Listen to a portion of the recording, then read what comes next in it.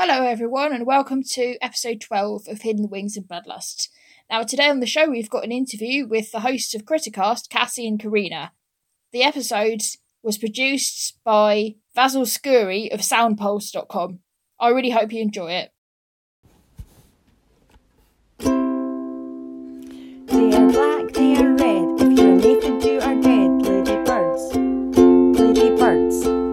If you have an infestation, lady birds are your salvation. Lady bugs, lady bugs, lady birds, lady birds, lady bugs, lady bugs.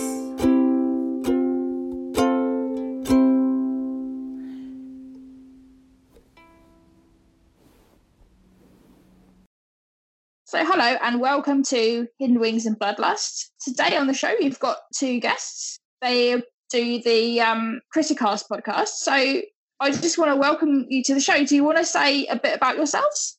Absolutely. Sure. Yeah. My name's Karina. My name is Cassie. We do the Crittercast podcast, which is an animal-themed podcast. We upload bi-weekly, and we have no limits on what types of animals we talk about. I would let Cassie interject, but she has a cat in her face. And his butt is on the mic. That's generally how our recordings go. We have too many animals. Yeah, because I noticed I've listened to a few of your episodes and like a lot of the time there's like some drama going on with the dogs or cats and stuff. Yeah, and that's post-editing too, because we... Yeah. It's just kind of... We think it's charming. Think of that as character. Yeah. It's great. I mean, I think if you're talking about animals and there's like no animals in the Right. thing, it would be quite, you kind of want to hear what you're talking about sometimes. Yeah. Yeah. If there's no animal noises, what are you even doing? Yeah, exactly. Exactly. So I just wondered, like, how did you guys come up with the idea to start the podcast then? I tricked Karina into it, actually, is what happened. Karina loves to perform and is a fantastic performer. She's very smart and she speaks like so well off the cuff. Oh my gosh, you're so nice. And she was working like a lot and didn't have a lot of outlets for performing. And I kind of miss doing like theater and other types of like outreach stuff. And we knew each other through volunteering I was volunteering at the animal shelter that she worked at. So we just kind of talked about what kind of an animal related podcast we might be interested in doing. Right. And she didn't realize what she was getting herself into. No, I did not. And this all started, let's not forget, because you decided that you were obsessed with actually listening to podcasts. Yeah. And then we're just like, if I like listening to them, I should just do my own. Well, I like talking. I'm a teacher. Yeah. I like talking. I like hearing myself talk. And I like making other people listen to me. Yeah. And we love animals and we like to spread knowledge about them and spread excitement about especially kind of the weirder or lesser appreciated animals, even though we love to do episodes on fun, fluffy animals that everyone loves too.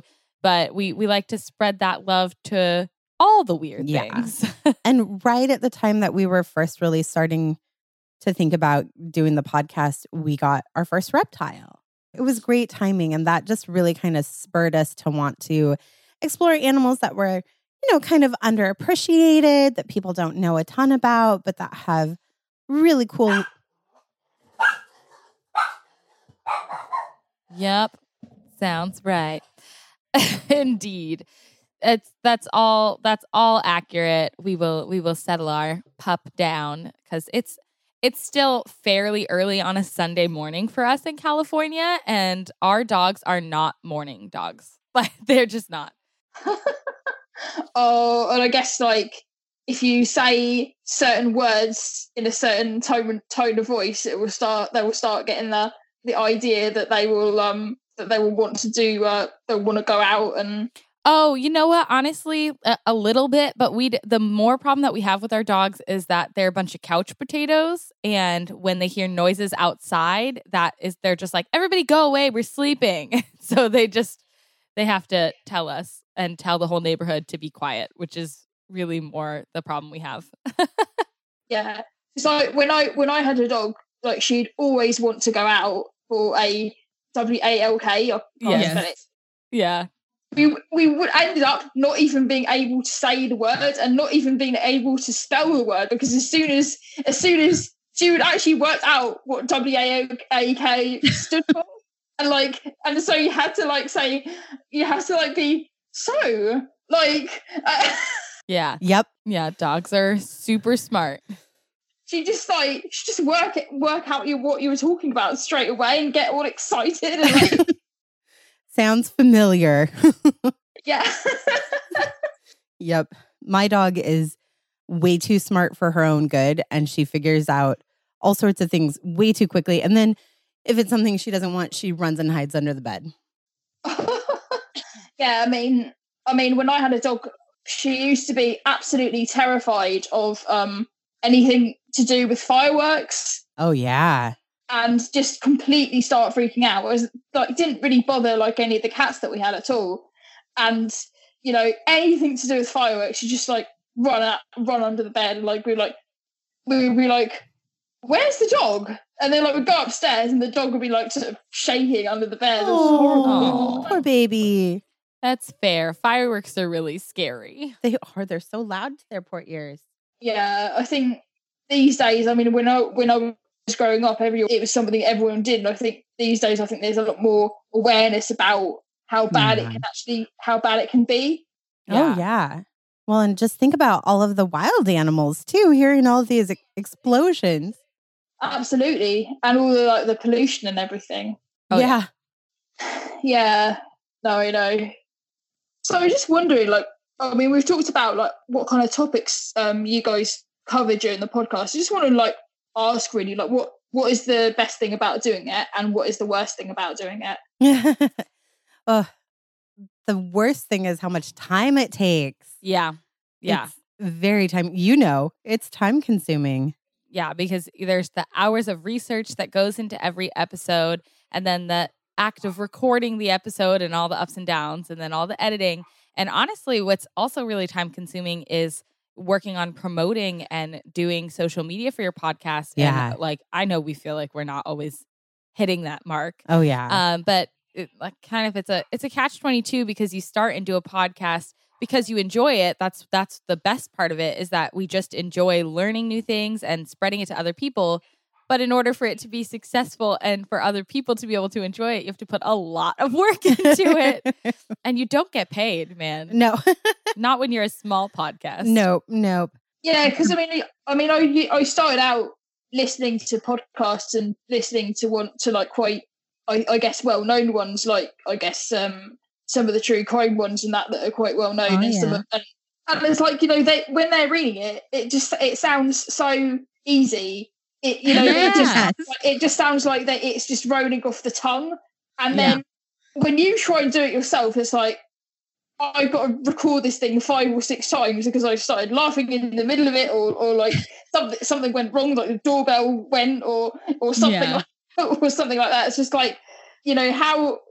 Yeah, I mean, it's not particularly easy, is it? No, certainly not. Cassie actually right now is teaching first-year seminar at the college that she teaches at about starting a podcast. And I went out last week and just kind of helped her, even though I'm not a teacher, but whatever, it's fine. And it was really interesting for me to be able to sit there and just look at these students and be like, why do you want to do this? Like, there's just so much more to think about. So many people are just like, I'm going to start a podcast. Right. And you're like, oh, there's just so much more to it than that. Yeah. But I think there's a lot that outweighs the negatives too. That's true. One of my favorite things is, of course, finding out all these cool things about animals that I didn't even know about before. You know, even animals that I'd never even heard of. I love, you know, finding out cool stuff about animals that we're super familiar with, but also I love finding out about new animal species too. That's so fun. Another thing I really love is the people that we've met through our podcast. You know, like you and the folks at Varmints, and there's just like so many great people that we've been able to connect with. Oh, yeah. That's really been fun. How about you, Karina? What's your favorite thing? You stole my thing because I thought when you like the podcast community is both small and massively large at the same time, like there's especially with us, like animal podcasts, it's still a relatively small niche. Like there's not thousands and thousands of animal podcasts. And so, when you start to interact with other podcasters on social media, just kind of get to know them, you start doing more guest interviews, that's pretty new for us. We've done like way more in the past, maybe like 3-4 months. And by way more, I mean like we've done like 4 than we had for like the whole first year we did our podcast. But you just meet a lot of cool, fun people from all over the world. And I think that's great. Yeah. No, I would definitely agree with that. And also like, because I think everyone's in the same boat, they're all like fairly small podcasts, like even the ones that have got quite a lot of listeners, everyone's like super helpful. No one's like stuck up and saying, I don't want. Oh, right? Yeah. It's so supportive. Everybody is so wonderful. Absolutely.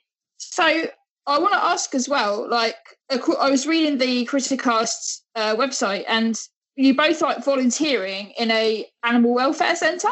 Yeah, sort of. I work in animal sheltering and I have for the past couple of years. And then Cassie likes to volunteer again in animal rescue and sheltering. So I actually work at a municipal city animal shelter, which means, we're responsible for all of the animals in a certain jurisdiction, which means, if it's stray, it comes to our doors and we can't turn it away and all that fun stuff, which I love. It's just amazing. And then I think Cassie has always really enjoyed the adoption counseling side of animal sheltering. Again, I like talking to people.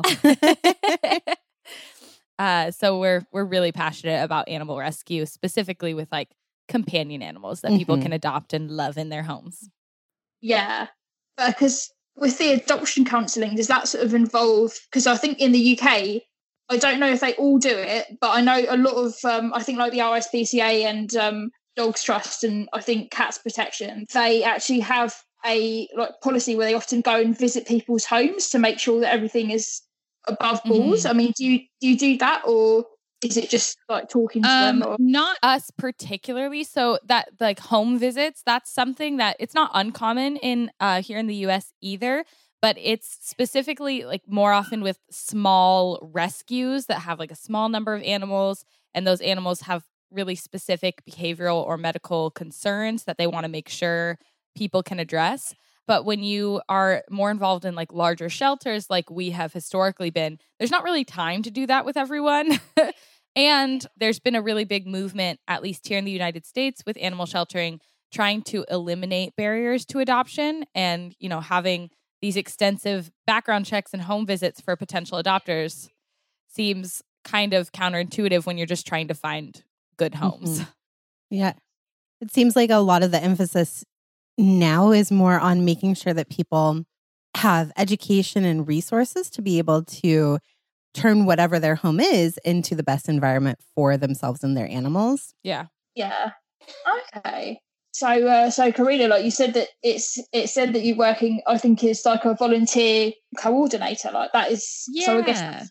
Yeah, so I manage, most animal shelters cannot do what they do with staff alone. Most animal shelters require a really strong core of volunteers. And so my animal shelter that I work at currently is brand new. It just opened up about 4 months ago. And when we opened our doors, we had no volunteers. And now we have 150 plus. Which is amazing. Yeah, and that's my job, is to recruit and train and just kind of manage that whole program. Oh, that's amazing. Yeah, because I think especially in the UK as well, I think a lot of, I don't know if all of them are run on volunteers, but I think most of them are, because I don't think they get much money from the government. No, yeah, absolutely. That's a pretty standard problem. Yeah, and I think here is like a lot of the time they have like sort of shops, like charity shops, where all of the money that gets spent is like raising money for the charity, and I think like people can go. And I think it's quite good, like, work experience for, I think, kids in school to, like, go and volunteer at the weekend or something. But I think they do rely very heavily on volunteers. Oh, yeah, absolutely. Yeah, and I guess in the US and I guess probably all over the world, I think it's like that. Oh, yeah. I mean, I'm part of a lot of, like, online communities for like shelter workers internationally to like bounce resources off each other. And there are animal shelters in other countries that literally were just completely formed by volunteers. There is zero paid staff. It's insane. I'm glad we have at least the paid staff that we do have. But yeah, volunteers in animal rescue and animal sheltering, just absolutely pivotal. Like you cannot do anything without them. No. Exactly. I think that's pretty much the same in the UK as well, because I think it's not very, all these charities don't have much money and stuff, and I think a lot of the time people, they're not doing it as a career, they're doing it like for the love of it. Yeah, absolutely. Yeah, it's not really a career you get into to make money. No, certainly not. Exactly. I know that you also do a lot of like reptile shows and things like that. Yeah, we do. Well, it's pretty new for us, but we have a lot of fun doing them. Okay. Is it just reptiles, or is it also bugs and other? Yeah, it is. A lot of the ones that we've been to are primarily like reptile and exotic pet shows, but a lot of times they will have like museums or a lot of educational booths there too. And so a lot of times that includes insects and bugs. Last show we went to, we were next to a bat rescue group. That was so super cool. 'cause we love bats. And they had real bats there. Yeah, like real bats. And they were super They cute. were so cute. And a lot of times like entertainment in those shows also includes like larger wild animals. So we went to a show and we were right by the stage and they had a sloth on the stage. We died. I know. It was really great. Yeah. And then of so course cool. they always it's really common to have like tarantulas and Scorpions, frogs and other like millipedes, common exotic pet insects. Yeah. And then feeder insects too at yeah. those shows really commonly. So we got to see a lot of cool stuff. Not often do we see ladybugs at reptile shows, though, which makes me sad. Me too. But I think we should do a ladybug adventure soon because it's almost early spring here, and that is prime ladybug viewing season. Yeah. Oh yeah, I think definitely now. I think also like if you also sometimes go into. I don't know if you listened to the episode that I did about the 16 spot, and I know that in the US there's the conversion lady bee that has that, like I've seen photos of it, and there's masses and masses of ladybugs on all over the branches of the trees and everything, and I just like totally. Is it easy for you guys when you want to go and look for ladybirds and insects? Is it easy for you to get out into the nature, because we've got it right here? Where I live, I've got it sort of on my doorstep, but I know that like, is it easy for you guys when you want to go look for ladybirds to go and find them? Or yeah, we're actually at a really prime location for ladybug viewing. California is kind of when we're in Northern California, because California is really, really long, so there's kind of different climates in Southern California versus Northern. And where we're at is like central northern, and it's a really Mediterranean climate, which is like perfect for ladybugs, but particularly for convergent ladybugs. So about like a 45-minute drive away from us is this national park called Pinnacle National Park. So the ladybugs that we have most abundantly in the area are the convergent ladybugs, the Hippodamia convergens or something like that. Throwing out the Latin words. Why not? How about that? And they're also known as the 12-spotted, I think, but they're that really classic red-orange color. And they have the bright white lines on their faces too. They're really cool looking. And so they'll lay their eggs in the agricultural area where we're near. And then once the larvae have eaten all of the aphids in the area, they'll go and do the converging in this national park, like 45 minutes away from us. So you can easily go and see just a whole bunch of them. Yeah. that's amazing. Yeah. And even just like on a smaller scale, we are really near Davis, California. And on the UC Davis campus, on the college campus near us, there is a gorgeous arboretum that has a waterway and lots of different natural trees. And there is always lots of fun insect spotting to do there. some ladybugs, lots of other fun things. Some sea, like occasionally we just see river otters through the waterway there too, which is they come up from a nearby creek, and you can just see them at certain times of the year. There's one or two of them. Yeah, in the UK actually, I don't know if there's anything equivalent over there, but I've never seen one. I want to see one. There's actually a type of ladybug called the water ladybird, and I think you'll be quite interested in it actually, because basically it's got 19 spots. I think its Latin name means 19 spotted. Wow.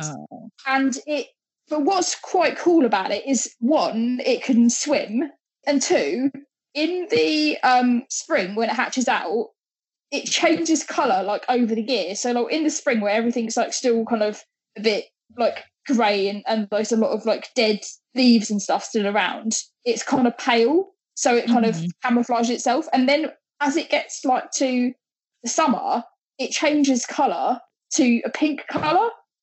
And I just think that's amazing. Oh, Pretty. that's so cool. I've never actually seen one, but I'd really like. I went to this a while back. I went to this sort of bug recording day, and we were trying to look for one, but we didn't actually manage to find one. Oh, bummer. Yeah, and then the cool thing about it though is it can actually, it is one of the few ladybirds that actually swims, and not swims underwater, but like swims. Like it uses its legs to swim on the surface. So like usually if an insect that can't swim, like a ladybird or a fly or something, ends up in the water, usually it will just thrash about until it maybe gets to dry land. But this one, it swims on the surface and kind of like knows what it's doing. Like it's So smart. That's so crazy. so I know. Because usually you just think insects plus water equals bad. Yeah, I know. So what? I just wondered, like, because have you got any other like sort of particular thoughts about our spotty little buddies or not? Yeah, I've always loved Ladybug, and I think it's so interesting too, because when Cassie first asked me if we would be interested in being on your show and talking to you, when she said ladybirds, I was like, I have no idea what that is. What kind of bird is that? So it's so funny to me that I lived my whole 24-year-old life not knowing that not everyone calls them ladybugs, but it's fine. I have always loved them. They are so cute and so helpful for home gardens and all that good stuff. Oh, yeah. I mean, you know, every animal has its downsides as far as pest control goes. Sure. But I've always just had like really nice thoughts about them. I know like the funniest thing that I remember from being a kid is that you could like go to Orchard Supply or like a garden store and they just like sell bags of ladybugs. And I was like, I don't understand this. Is this really like a bag full of ladybugs? And it was. I thought that was the best thing when I was a kid. It was truly a bag full of ladybugs. I still think it's the best thing. And now you can get them on Amazon. I know, which seems sketchy, but okay. Yeah, that is I think you can buy them. I don't think I've actually seen them at the garden centre, but I know that there are some farms and stuff that you can kind of buy them online. But in general, because I mean, when I was growing up, when I was a kid, we didn't ever use like any pesticides and stuff. But like when I remember, like when I was a kid, like I was always fascinated by them, and like I always try and like get them down so I can have a look. Oh yeah. Yeah, if it was I definitely remember going. I'd always try and get. I'd be like, Mum, can you get that for me? I was like, she's like, why should I get it for you? Yeah. Oh, they're so fun. My one of my cousins we have really close relationships, so she's kind of like my niece. And a ladybug is kind of her like representative animal. And so we've always called her Bug as a part of her name. It's just like her nickname. So that's just made ladybugs and ladybirds even more endearing to me. Yeah. I know, because it's a very like they're very, that it's always quite, because I think they're brightly coloured and because they they'll fly they won't, like some insects, like for example a butterfly or something, like they're really beautiful, but if you try and get it, it will just run away, it will just fly away. Whereas a ladybird will just go onto you, it will just happily walk onto your hand, won't it? And it feels like such like an honor, right? It feels like you're being chosen. If a ladybug or two lands on you and sticks around for a while. Yeah, they just hang. Yeah, I always felt like that was magical when I was a kid. It is magical. It is. It is, yeah. Oh, go ahead. Sorry. Sorry, no, it's fine. What were you going to say? I was going to say, did you hear about the big swarm here last year? Yes, I did.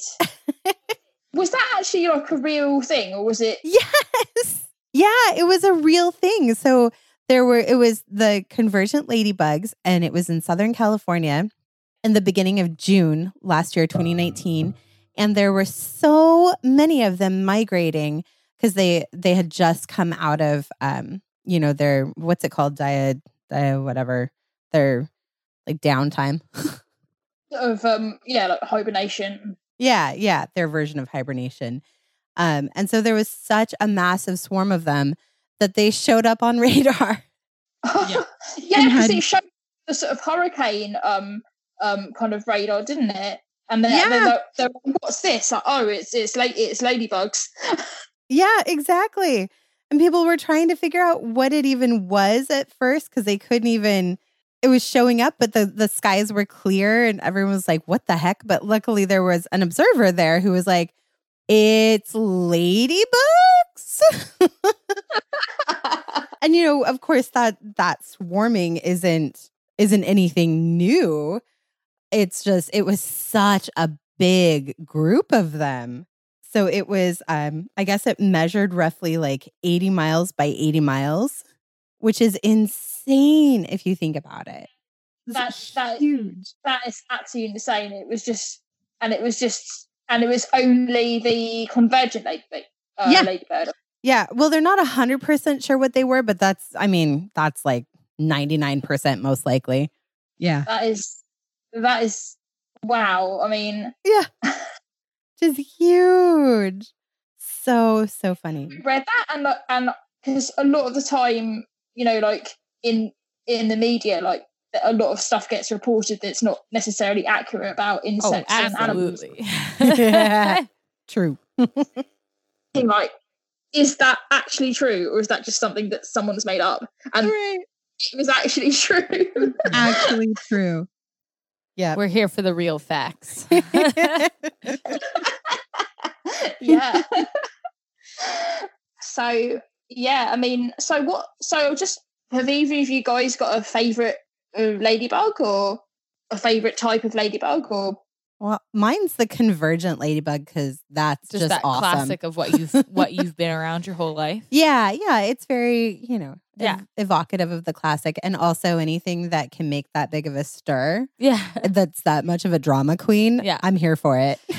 I previewed this question and I thought, I don't even know if I've ever I don't know if I've seen more than one type of ladybug because I never look that closely. So I was like, well, I'm going to do a little research and find a favorite ladybug. And so I decided that my new favorite ladybug is the steel blue ladybird. Oh. Because it is gorgeous. Ooh. Wait, Googling. Yeah, Google it for sure. It has this shiny, iridescent, hard outer shell and has been intentionally introduced as an invasive species. Oh. Kind of all over because it is so good at eating pests. Unwanted pests. Oh, that is gorgeous. Unfortunately, it's also really good at eating things you might want. Oh, shockingly, introducing intentionally an invasive species has unintended consequences? What? No. Say it isn't so. But not to the point of some of the other invasive species that we have talked about. Not like cane toads? No, nothing like cane toads. And they're just absolutely gorgeous, and they have a lot of really cool. They're very savvy about protecting themselves from predators. They can, like many other ladybirds, emit a smelly smelly, not, a little scent burst when predators come near, that they're like, I'm a stink bug, go away. Do they call that musking like they do for snakes? And I didn't see that, but I could believe it. Cool. And they're just pretty. Do you get the steel blue ladybird in the USA or not? Yeah, supposedly they've been introduced in both California and Hawaii, but I've never seen one in person. Yeah, I think in the UK, because there's been a lot of invasive species that have come, and I think now, although it's a bit more like sort of shutting the door once the horse has bolted, it's like now they've got quite strict rules about what you can and can't introduce. And I think if something's going to be introduced, they have to do research and stuff before they can do it. Although the problem is with insects, you can't necessarily, like, if a plane lands and if there's been something that's been on the wing of the plane or that flew in, you can't necessarily like say, well, like, I'll come in, because it's too late then. But yeah, I think they try and stop it, although they don't always succeed. But I have heard of that ladybird before. Like, I didn't know that it had been introduced in other places, but it seemed so unique and different to all the other ones. Yeah, that shiny blue shell, and they're like the little army ladybirds, like the little soldiers. Cool. So have you guys ever found, like, have you ever found like a particularly interesting ladybird, or like one that you thought, wow, like, never seen this before? I'm not sure we have. I think it's just been pretty standard stuff for us. I do remember the first time that I realized that there were more than one species of ladybugs when I was a kid, and I found like a really pale yellow ladybug. And I was so confused, and I thought, this is not right. It looks like a ladybug, but it's the wrong color. What is this? And it's a little bit wrong shape. And my dad is an ecologist, and so I took all of my science questions to him and my mom. I had a lot of questions, okay? It didn't really go away. And he had to explain to me that, there's just a lot of different types.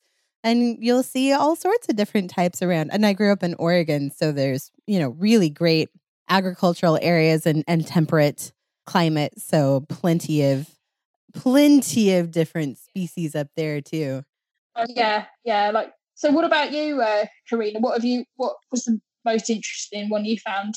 Yeah, I mean, I was just going to comment on Cassie, because honestly, like, I don't know that I've ever found one that was particularly interesting to me, but I also didn't realize that the different colors meant that there were different species. Like, I did not make that connection in my childhood brain, but I always kind of compared them to tomatoes, because you know how tomatoes are sometimes like, they just weren't right. I was like, they weren't right, like 100%.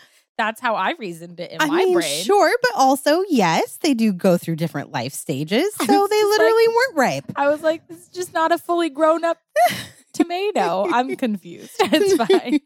I definitely thought that the yellow ones were just babies. It's fine.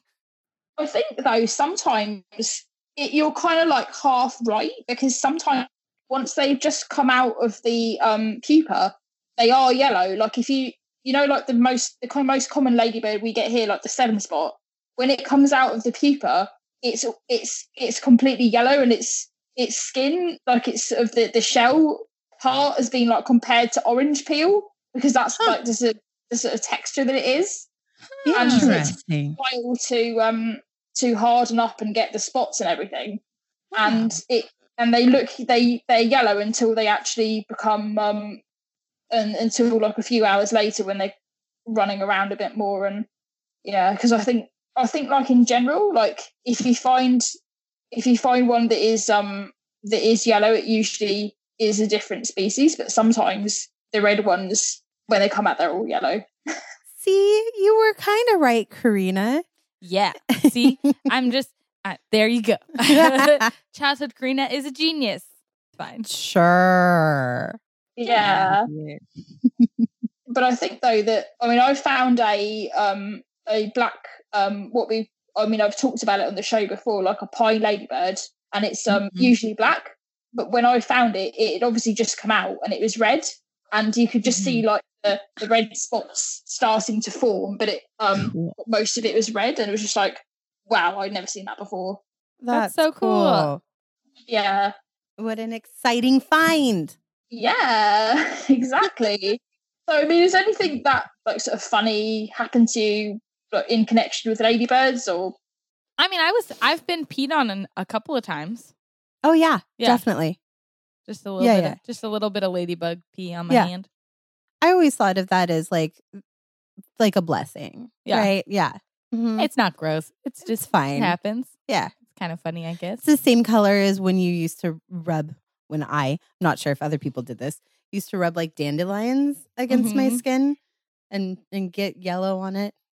It's fine. I didn't do that. Just dandelion pee. Yeah, exactly. How about you? Well, like, I think nothing that funny, but except like sort of this summer, I went out into the garden and I went out into the garden and I saw any children listening might want to cover their ears at this point, but I went out into the garden and my mum's got a sage plant, and nice. I went outside and I saw like two ladybirds, two sort of 7 spots, basically having some fun, and I was thinking, and they were really sort of obviously quite enthusiastic. And I mean, I never actually realised that that's what happens, but they were plainly getting. And then I went back inside and sort of told my mum, like, oh, this is going on, and then 2 hours later, went outside again, and they were still doing it. Takes some time, You guys. know what? That's why they're such a strong species. They got that resilience. they were still doing it. It's like how first of all, like how, like, and what. And it's like, so, okay, like, you can stop now.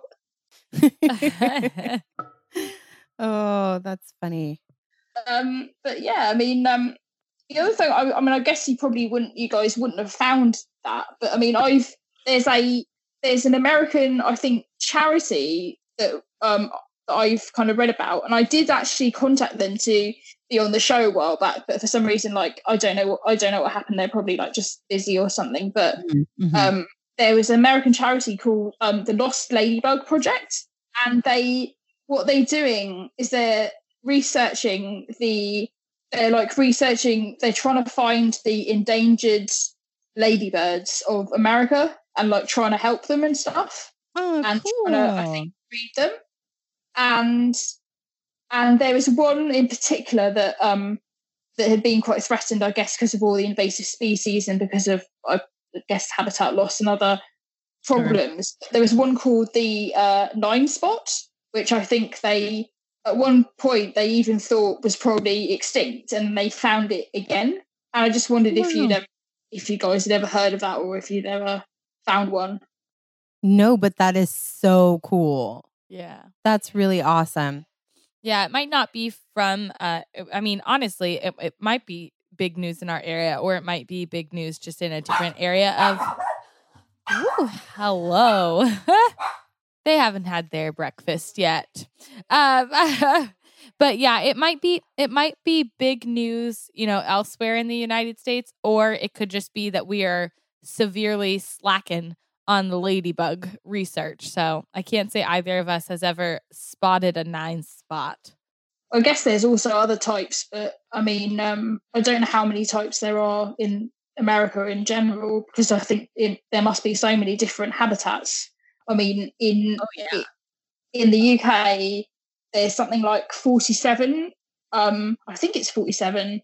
Wow. And we don't really have that many different habitats, but I think you guys got the mountains, and you've got forests, and you've got beaches and things like that. There must be quite a lot, I would have thought. Well, just in California, there's over 200 species. Yeah. Really? Yeah. Wow. Yeah. But California does have pretty representative, diverse climates, because we basically have everything from, high mountain to desert. Yep, to sea level. Yeah. Yeah. Okay, because I know that like in I don't know. I mean, again, I don't know if you've got it there, but one ladybird I read about sort of actually lives near like the North Pole, and they're quite worried about it because of obviously like climate change and all of that. It lives near the North Pole? Yeah. What? So cool. Yeah, it's called like Hippodamia arctica, and it's it lives sort of like in the northern reaches of Sweden and stuff. Oh my gosh. And it's obviously specially adapted to live there, and of course because of climate change, it's it's probably not a good idea for it to be there, but unfortunately. Yeah. That's a bummer, but wow, I didn't realize they were that adaptive. Yeah. That's amazing. So cool. Super cool. I didn't realise that either, but then when I started sort of researching things for the show, I was thinking like, wow, this is definitely one I want to talk about. Oh, yeah. That's very cool. Wait, I looked up the Lost Ladybird project that you were talking about, and apparently it's through Cornell University, which is the same place where the big eBird lab and like tracking of birds and migration patterns and stuff is through too. So that totally makes sense and is very cool. Yeah. A while back I contacted them to do the show, but I guess probably both of us were busy and it didn't end up happening, but hopefully at some point it will. Yeah, you should send them a follow-up email. Get a grad student on there to talk about ladybugs with you. So I contacted them on Facebook, which is probably not the best means of contacting them, but yeah. Yeah, that's so tough. Yeah. So is there anything else you want to talk about, or have you got any questions that you want to ask me, or what's your favorite ladybug or ladybird for you? So my favorite ladybird is probably we get quite a few. I mean, I found quite a few around here. Probably either the 16 spot or the 22 spots. Nice. Because the 16 spot, they gather in huge sort of convergences like during the winter, and they're very small, they're very tiny, and they just look very different to anything else. And they've got these they're sort of beige, and they've got like these little wavy little stripes on either side, and they're so small. Cute. They're incredibly, look at, I did an episode on it, but look it up. It's really like they're incredibly sweet. That sounds adorable. They are really, and also the other thing about them is because like it used to be that they all thought to entirely eat fungi, but then they realised like sort of I think in the 70s or 80s they actually realised they were eating pretty much everything, and so sounds right. They're a bit of a like sort of enigma because they're sort of adapted to eat fungi, but they do actually eat everything. They've got like one of the most diverse diets of all of them. They eat like mites and aphids and stuff. Nice. Occasionally, yeah. So it's just like how, like, what is happening with you, sort of thing. And yeah. And then the 22 spot, like I really like that because it's just because of how pretty it is. So it's a mildew feeder, and it eats it always has 22 spots, and I can't remember whether it's the males that have I think it's the males that have a white like pronotum like around the head part, and the females just have like a entirely yellow body and everything. But it's like they are so pretty, and they're so small, and they're really cute as well, and that's basically just based on their looks. Would you say that ladybirds are your favorite animal in general? I would definitely say they're like one of my favorites. I mean, yeah, I would definitely say I would definitely say that they're like incredibly interesting, and yeah. but I also like frogs. I like birds, Nice. and I really like basically all the wildlife that you get. When I was a kid, I was like super into nature and animals, and especially ladybirds have got like a special, I guess, emotional significance for me, because just like from when I was a kid, but I think like definitely ladybirds are my favorite insect, and they're certainly pretty much in the top 3, if not in the top 1. Definitely. I know. I put you on the spot. It's I hate when people ask me what my favorite animal is, because it's just really hard to choose when there's literally millions to choose from. Like, it's so hard to choose, because they're probably ladybirds are definitely up there with my favorite animals, but I'm not sure if they actually are my favorite animals. It's hard. Yeah. But clearly you have to love them enough to want to make a podcast about them. So they're clearly up there. They clearly are. And I just think because when I decided to start the podcast, I was thinking, like, would anyone listen to a podcast about ladybirds? Like, let's find out. Yeah. Heck yeah. There are listeners out there for every kind of podcast. And I love how you do your podcast too. It's just delightful. I love the lead-ins that you do for your episodes. So fun. Yeah, thank you. Because I wasn't actually sure if that worked, but then because I wasn't actually sure if that actually worked. But then people say, "Oh, I really like it," because it's yeah. It's perfect. Oh yeah. You have to find what works for your show. And if you find it right away, then awesome. Yeah. We decided a theme song was best for our show. Yeah. I mean, no, the theme song I think for your show really works. Like, yeah. Because I've actually found myself when I'm doing something else and started humming it. I'm like, okay. Yeah, achieved. Success. But also same. I totally start singing it randomly. It's accurate. Yeah, because I think it's quite catchy, and also it's especially it just fits in with the rest of the show, especially the conversations about animals, and it's just got that vibe. It's got to set you up for this is going to be an hour of fun, you know? That's right. Yeah, exactly.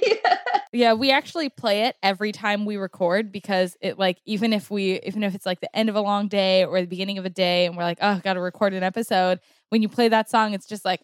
In the mood. Let's do this. Yeah, exactly. It sort of gets you in the mood, and I think that's really important, because when I was really lucky that my friend Deborah, she recorded my theme song, and because at first I was thinking how am I going to find a song about ladybirds? Where do you get that?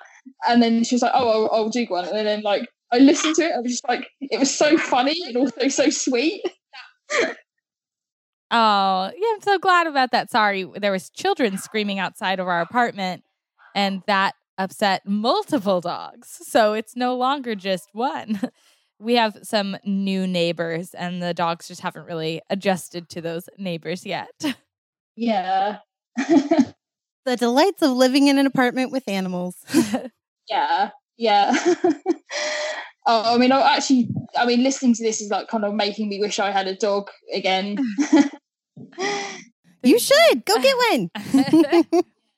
What I actually really liked, the recent episode I liked, is because I'm actually thinking of possibly getting a rabbit at some point. And so your episode about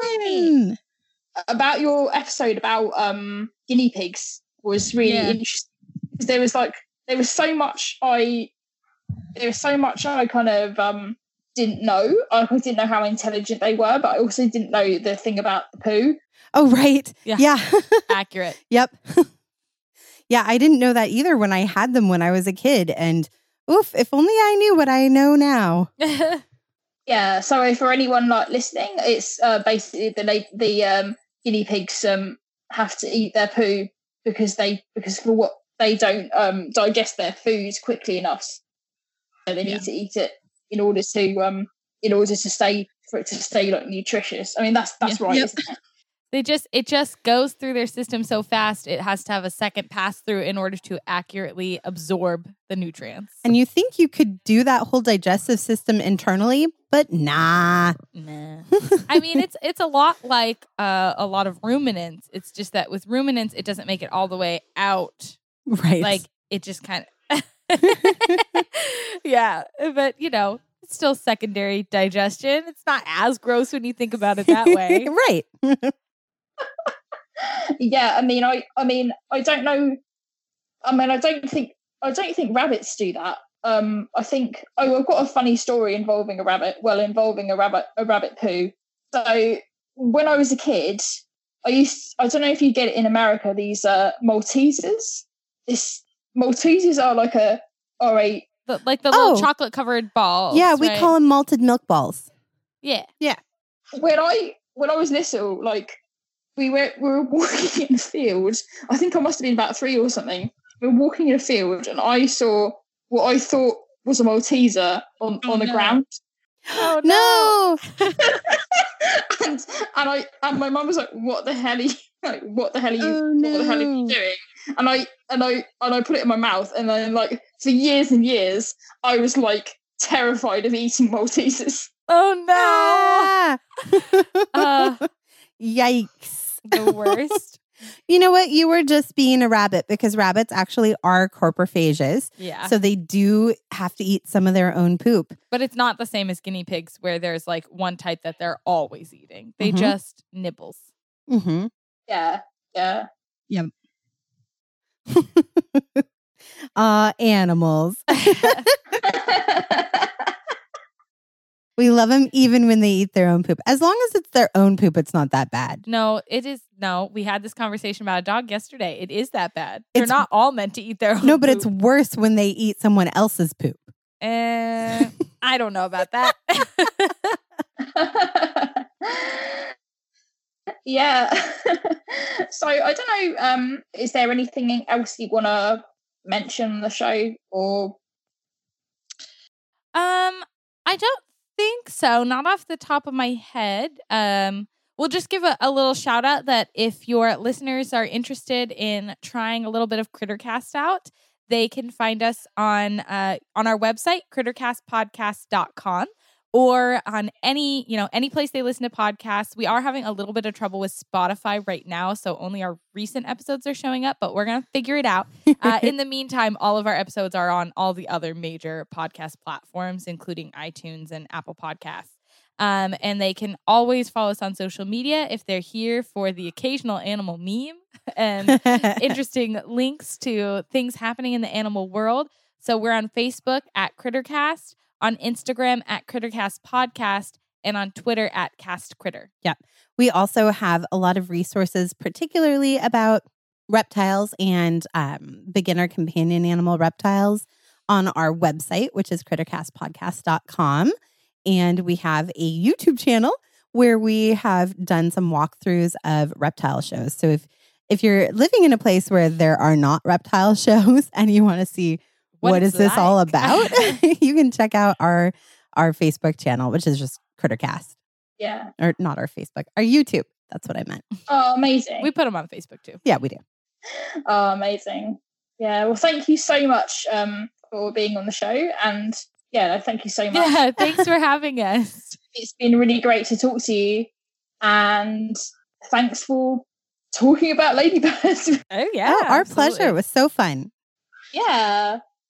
Anyway, yeah, if you want to check out Cassie and Karina's podcast, then please go to Crittercast, and it will be, and they always have a lot of really fun, informative episodes about pretty much every different type of animal. So that's really great.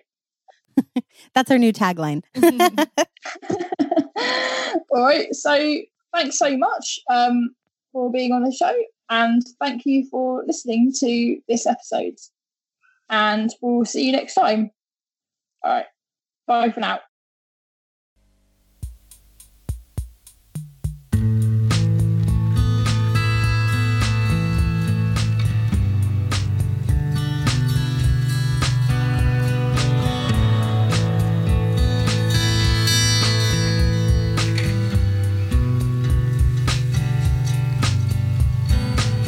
What I am looking for, yes, I was in 55. Don't blame me for my rewind, so I was in